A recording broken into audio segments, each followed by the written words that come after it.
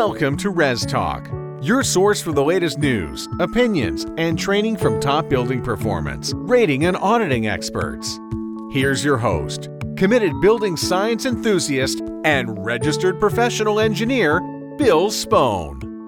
Hello, and welcome back to another episode of the Res Talk podcast. It's our goal here to communicate late-breaking news and thoughtful insights into the broad array of topics in the world of residential energy ratings. The ResNet community, we hear you and wish to engage. Winning national housing awards year after year comes with focused effort. However, the efforts put forth by Thrive home builders are not focused on winning awards alone.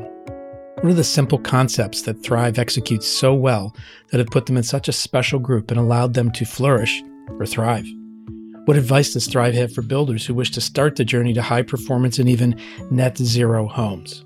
Well, our guest today is Gene Myers, who founded Green Tree Homes in Denver area in 1992. Well, this is well before green was a thing. Under his leadership, the company has grown into the very successful and award-winning Thrive Home Builders. Gene has developed this award-winning green building program to meet the highest standards of LEED, Indoor Air Plus, Zero Energy Ready Homes, and Energy Star. In 2020, Thrive also achieved the lowest average HERS score, that's 26.9, in the country for a builder completing more than 50 homes. He's also recognized as 2019's Indoor Air Plus Leader of the Year. Now, Thrive tells their potential customers that they can, quote, breathe easy, knowing their Thrive home was built to the highest health standards with superior air quality. Gene has a recipe for success that he shares with us openly in this conversation. One of the key points of this conversation or recipe is education. And we'll learn more about that as we listen to Gene in this episode. We have today with us Gene Myers of Thrive Home Builders. Good morning. Hello. Good to see you. Same here. Gene, tell us a little bit about Thrive Home Builders. Just orient us to where you're located, size of the business, years in business, that kind of thing. We're located in Denver, Colorado. We're kind of a homegrown Colorado builder. All of our work that we've done over the years has been in the Denver metro area, although we are about to expand up in the Fort Collins area, which is about an hour north of Denver. We build around 200 houses a year, and I started the business back in 1992. So I know this is just audio, but if people could see me, they'd see a lot of white hair. And they'd believe you when you say 92. Yeah, 1992 is when I went on my own. And the name of the company, it was a semi-custom home building company back then, and it was Green Tree Homes. So green before anyone knew what I was talking about. So I think that's been part of our story is we've always been a little bit ahead of the curve, sometimes too far ahead of the curve. But I'm really happy to say that we feel like our customers are ahead of us now as an industry. So it provides us a really great niche to compete in a pretty competitive market here in Denver. So we're going to talk today about high performance home building. And is it true that you've always been doing that? Yes, we started off in the available program way back then was a utility program that Public Service Company of Colorado had called the Ideal Energy Home. And we've evolved. The programs have certainly evolved since then. I think we joined Energy Star in about the late 90s and then joined the DOE Zero Energy Ready Home program in about 2012. I know of the Zero Energy Ready Home program, and I wasn't aware it's been going since 2012. Was it different back then than it is now?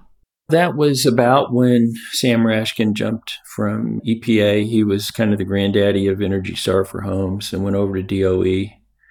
The Department of Energy had an incumbent program that they called the Challenge Home, and it had been going for some time before Sam got there, but he rebranded it. Actually, the request of a group of builders that we were a part of, that we didn't feel like we needed another label. We're pretty sure our customers didn't understand the labels that we were using.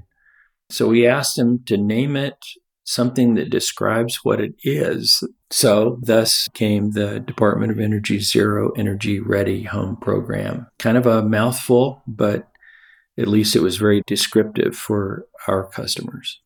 Would you say that's sort of on a spectrum of high performance homes? How would you break it out in terms of maybe levels of high performance? Is there something like that in your thinking? Well, I call it Energy Star on steroids. So okay. The program incorporates Energy Star. Mostly, if you're an Energy Star builder, you can meet the energy requirements of DOE Zero Energy Ready. But the Zero Energy Ready program also requires compliance with EPA's Indoor Air Plus program for indoor air quality and the indoor portions of EPA WaterSense from a water conservation standpoint. I think it maybe is one of the first programs that started off as an energy program and began to broaden the definition of high performance. And that's what attracted us back then in 2012 or 2013 to make the leap, because Denver's in an arid place. I think everybody thinks of Colorado as the mountains, but for people who know Denver, we sit in what I think at one time was referred to as the high desert. It's the Great Plains right at the foot of the mountains.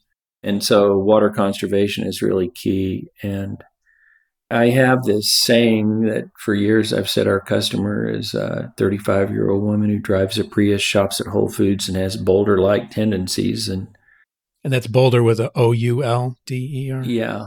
So Boulder, Colorado is sometimes referred to as the People's Republic of Boulder outside of Denver. And so Boulder-like tendencies, I think the terms earth shoe and granola have often been used to describe Boulder-like tendencies. But really what we're trying to describe by saying that is someone who's leading an examined life and interested in their impact on the environment. And all things being equal would make the choice a greener choice in all of her purchases. And so as an energy efficient builder, we felt like we were challenged to educate the customer about why they should care about energy efficiency. And there is always the save the planet piece of it, but we felt like we needed to communicate the value proposition, dollars per month saved on energy as compared to dollars per month in additional monthly payment. And that education process was relatively complex. We felt from a health standpoint that she knew about health and that she knew that and cared deeply about the health of her loved ones. And so the way we describe it is that we can come alongside her and help her gain the peace of mind of knowing that she's done all she can for the people she loves. And that elevates the conversation on the sales floor. I've heard a lot of builders say, I can't afford to do a green building or energy efficient building because all my customers really want is the granite countertop, or nowadays it's probably the quartz countertop. And I've always said, well, give them the quartz countertop with the savings, the monthly savings that they'll get from the energy piece. But along the way, the DOE Zero Energy Ready Home program, by virtue of the Indoor Air Plus aspect, was a way for us to connect on a level that I think goes way above and beyond the desires for the finishes in the home. If we can really help her understand that there is a connection between health and the home, we think we can just elevate that conversation. And yeah, I'll admit, back in 2013, it was not easy. I think we probably built around 1,000 healthy homes since then. And the pandemic obviously has completely changed the conversation, where for the last year, we've all been pounded into us that home is the healthy place. It better be the healthy place. There was a time last fall, Denver was really impacted with terrible outdoor air quality because of the wildfires in the Rockies. And we're kind of shut down because of the pandemic. And the first reaction is, well, let's just get outside. And then when it's so bad outside that you can't even be there, you retreat to your home and you realize maybe home's the last stand when things just aren't going well. The castle, yeah. And it's then that it clicked to me that maybe what we're really about is the health of our customers and the health of the planet by virtue of being energy efficient, conserving resources. We're moving to all electric. And then on the not too distant horizon, looking to provide carbon offsets for the carbon footprint of the construction of the home so that we can really look our customers in the eye and say, here's a carbon neutral choice that is good for you and good for the planet. And so that's kind of a spectrum beyond where we are now. But it's a lot easier to talk about health with our customers now, let's put it that way. That was a very long way of saying it's a lot easier to talk with our customers about health in the home now. So, Gene, you spoke a couple times now about educating customers. What kind of assets or resources or conversations do you have? Some things that you've done, other things you can refer other builders to who are listening? If I were going to prioritize what we've done with education is first you have to have really educated people on your own team. So does that mean, is it sales training? Well, yes. Is it training of your construction team? Yes. It's really training everybody to develop a culture within your business around high performance and why we do what we do. So that is a long-term ongoing process because people move and you have turnover and you just have to constantly be reinforcing your brand to your own people. And then we need those educational resources that are outward facing to your customer. And nowadays, the obvious point is that it has to be your website, your social media, all the assets that you have online, because we're not even open yet. We're a year into the pandemic and we're not open to the public to just walk into our models yet. Everything's by appointment. And the sales funnel when I first started was you put an ad in the Sunday paper and people get in a car with a map and they show up. And then you try to winnow out the prospects from the looky-loos. And it's just totally different now where the funnel is your digital presence. And it may even involve your star rating on Google as a builder. And definitely people getting to the website somehow and perhaps through social media. And I confess at my age, it seems a little like a magical brew, but we have some digital natives in the company that this is the way they live. It's not like they had to be trained, and they're very good at that. We have an online salesperson, Scott, whose image pops up when you get onto our website, Let's Chat. And we just have a shocking conversion rate from people who Scott can set up an appointment with to closing, like sometimes as high as 30%. And I would say those are the tools, but we also have in our sales offices, we convert a garage to what we call our design and technology studio. And in order to simplify our business, we do design center packages so people can pick their flooring and cabinets and all of those things, tile, etc. there. But while they're sitting there doing that, and sometimes that's an hour or more, we have images on the wall explaining the three legs of our brand: efficient, healthy, and local. And from an energy efficiency standpoint, we talk about solar, we talk about battery storage. From a healthy standpoint, we have an image in our design and technology studio I just love. It's a little girl in a high chair, and our 35-year-old woman is leaning over to feed her. And the message, it goes something like, the air she breathes is just as important as the food she eats. And most people don't understand that we breathe in, and we don't think of air as having pounds, any weight, that we breathe in as much or more pounds of air every day than we do the pounds of food that we consume. And we all get that if there's anything bad in the food, we got a problem, but we don't necessarily connect the dots that if there's anything bad in that air, we also have a problem. And I love the image because we're really getting at what she loves the most. It's her child. And what mom wouldn't do all she could for the health of her child. That's one of the images. And then local. We are a local builder. It's something, we have a really high concentration of public companies that build in Denver, and local is not something they can claim. And so we claim that. I have a friend who used to have tomato greenhouses, and he sold to Whole Foods. And I said, so are you growing organic tomatoes? And he said, no. We're local, and Whole Foods loves local more than organic because the customer loves local more than organic. And so we think the local piece of it is a great differentiator for us. And the example we have in our design and technology studio about local is a picture of a bunch of cut logs stacked up from our beetle kill epidemic that is really decimating our lodgepole pine forests in Colorado. And the question is, can anything good come from that? Because you just grieve when you drive up I-70 and you see the browned out forests. And the answer is, yeah, we can build houses out of trees that have already died. And by clearing that. We're reducing wildfire fuels, and we're replenishing watersheds that are so important to all of us in our arid state. And our customers love that. It's almost a visceral image of destruction in a way of the forest, but why don't you be part of the solution by buying a home from us? And I think all these things, are any of these the clincher that will get you the deal?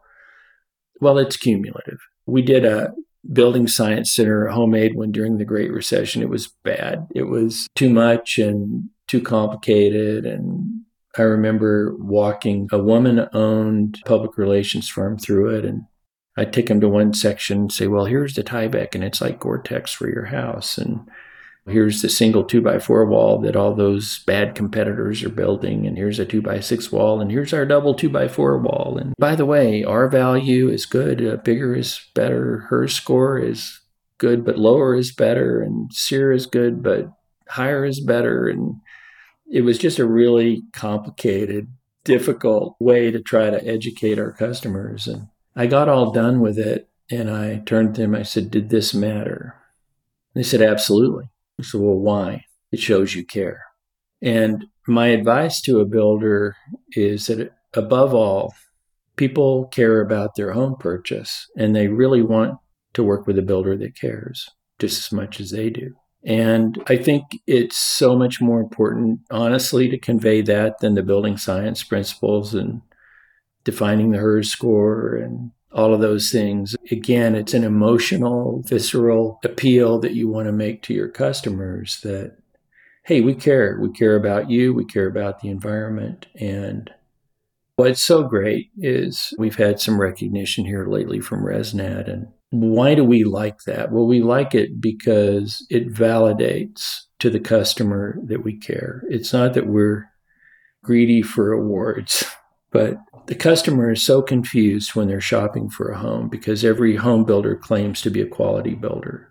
Some builders have their own proprietary green programs, which they then pound their chest that they comply with. Some builders have proprietary health programs. And what we like to be able to say is, we're a quality builder. How about that other builder? And, says who? And we want to be able to say, well, the United States Department of Energy gives us Housing Innovation Awards every year for the last 8 years straight. Well, congratulations on that. I want to make sure the listeners understand that too. Was it the Indoor Air Plus Award? Are there other awards? We were Builder of the Year for Indoor Air Plus in 2019. We were one of 5 or 6 builders last year that got the Indoor Air Plus Leader Award. And so these are third-party validations. That's the point I'm trying to make. It's not the awards. It's that here are some trusted sources like ResNet. When ResNet can say, we looked at all 300,000 homes that were rated last year in the U.S., and you were at the lowest HERS score of any builder that builds more than 50 houses a year. That's an important thing to get out to our customer, that it's not just us saying, oh, look at us, aren't we great? They're such consummate consumers, they know to distrust what product manufacturer or builder says about himself. And so that's where this recognition really helps us with our customers. And I'll be honest with you, it helps us with that internal brand as well. Our people are proud, and I'm proud of our people for the products that they build every day. There are some builders out there that will go to a one-off demonstration house and they'll get a Wall Street Journal article on it once a year. And I read those and I just shake my head that building a net zero amazing house is just another day at the office for us. I'm so proud of our team that's able to perform at that high level day after day, year in, year out, through pandemics, through recessions, through the good times. We just have this incredible team that I've never had anything like this in my entire career. That's how we do this. It's the people in our organization. Congratulations. That's very important to focus on the people and the customers. So how about some things that you maybe have any kind of challenges or things you have to sweat the details over, perhaps with the local market or products, some things that you really pay close attention to? Well, honestly, the answer to that question that comes to mind first has nothing to do with the way we build. Just getting the land to build on is really the ultimate challenge for us. And we do make it more difficult. We have to run the numbers all based on the comps around us. And it costs more to build a better house. And I know none of us want that to be true, but I found that to be true, that it does cost more to build a better house. And we have to be really careful about going into locations where we think that customer who will value what we do wants to live. And then we've got to go compete with the big guys to pull that land deal down and make the numbers work in spite of our higher hard costs. And yet it's been a few years now, but some of our team thought maybe we need to just set up a different brand and dumb down the product so that we can actually compete on these land deals. And I just asked the question, why did we get this land opportunity in the first place? Well, it's because of our reputation. It's because of who we are. And it's the right answer to dilute your reputation, because where does that lead? It makes you just like everybody else. Start building again. What I've said for a long time is, at least in our market, I believe that the riskiest thing that a builder can do is to be just like everybody else. Because if you're now a commodity and the economy turns or interest rates go up, it's just a race to the bottom. And who are you racing with? Well, you're racing with D.R. Horton, and you're racing with Richmond American in our market, Lennar, the really big guys in our market, and they will win that race. So my advice to builders, and we're still here, we made it through the recession, we made it through all these almost 30 years. We built a durable brand by being who we are every day, no matter what the market looks like, no matter how tough the land negotiation had to be. And that high level of differentiation, I think, has really helped us, because there is a market, and I can't speak for national markets. We're only in the Denver market, but in our market, there are people who will pay a little more for a better house, knowing that every month they're going to get paid back for making that decision through lower energy bills. So that's what we built the business on. And I recommend it to particularly small builders who, I have a lot of empathy for small builders. It's hard, and they're signing personally on loans, and they're taking inordinate risk in order to try to do the right thing and build the right house. And it was somewhere probably 10 years ago, maybe, that we just worked so hard to build the brand. And finally, it looked like the brand had started working for us, where we started to see opportunities. We'd have cities call and say, we want you in our city. We want you building our housing stock. Or a master plan community developer would say, we want to create a green image for our master plan. If anybody wants to do that, we're going to get the call in Denver, because we can help reinforce those brands. So it may be hard when a builder starts out on the path to high performance, and it may seem like it's not worth it. But my advice is stick with it. And eventually, if you work hard on your brand, it will start working for you. And you can start to see a way forward that is a lot easier than it is in the beginning. You sound like quite a leader. And you did talk about educating your team first. So that takes some guts and leadership. Maybe a couple of leadership tips or actions that you take on a regular basis with your team. This probably started not quite 10 years ago, where we started to be very deliberate about communicating and reinforcing our values to our team. And we put together a one-page business plan. And I think these one-page business plans are out there in some of the leadership books, management books. I think Traction's one of them. But this actually came to me through a sales trainer named Jason Forrest, who really had a big impact on me. And he coached me through some of this, but we put together a one-page business plan, and across the top are our values. Things like this. Our mantra is to always do the right thing. And I tell people, if my job is to follow 45 people around who are just trying to do the right thing, I have a great job. If they weren't, I have a miserable job. Yeah. Our mission is to set a new standard for how home improves life. Our purpose is to be a force for good in our community, with our trade partners, and with our people and our customers. And so they sound fluffy. They sound kind of high-minded. But here's the thing. If you don't talk about these things, and those are the values you want and you cherish for your people, they don't happen just by doing it in an orientation for a new employee. They have to happen with reinforcement every day. And so this one-page business plan, every Thriver has a personal one-page business plan.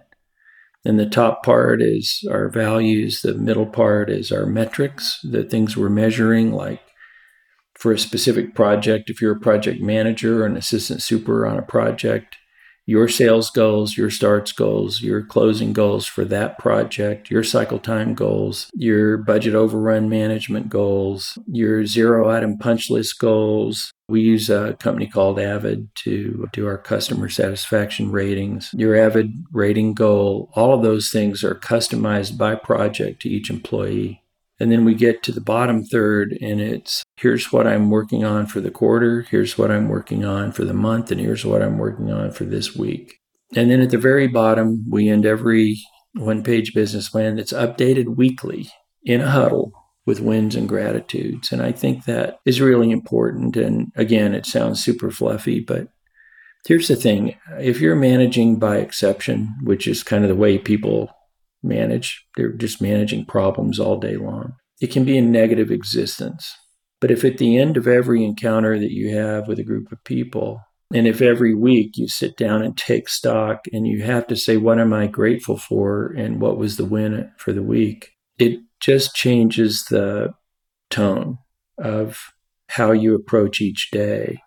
And in the middle section, there's also a concept that Jason introduced to me that we call it playing above the line. And it's kind of a triangle, and there's a line through the middle of the triangle, and it's broken down into 6 segments. But the top of the third segment is a big, bold line. And if you're playing not to lose, well, that's below the line.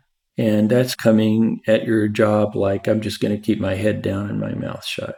And we find most people who come from other builders, they come to us with that mindset because it's been true where they worked. Just shut up, do what you're told, and you'll get by. There's another below the line behavior called playing to compete. And that sounds counterintuitive, but we're talking about the corporate ladder climbing, compete at the expense of others, that we characterize as below the line. And then we get above the line and we're playing for improvement, and we're playing for challenge, and we're playing for mastery. And we have a fishbowl in our conference room. If we ever had conferences in our conference room, it would matter more, but we'll get back there someday. But when you go below the line, you got to put $1 in the fishbowl, because what are we after? We're after self-awareness. Is what I'm about to say going to tear people down, or is it going to build them up?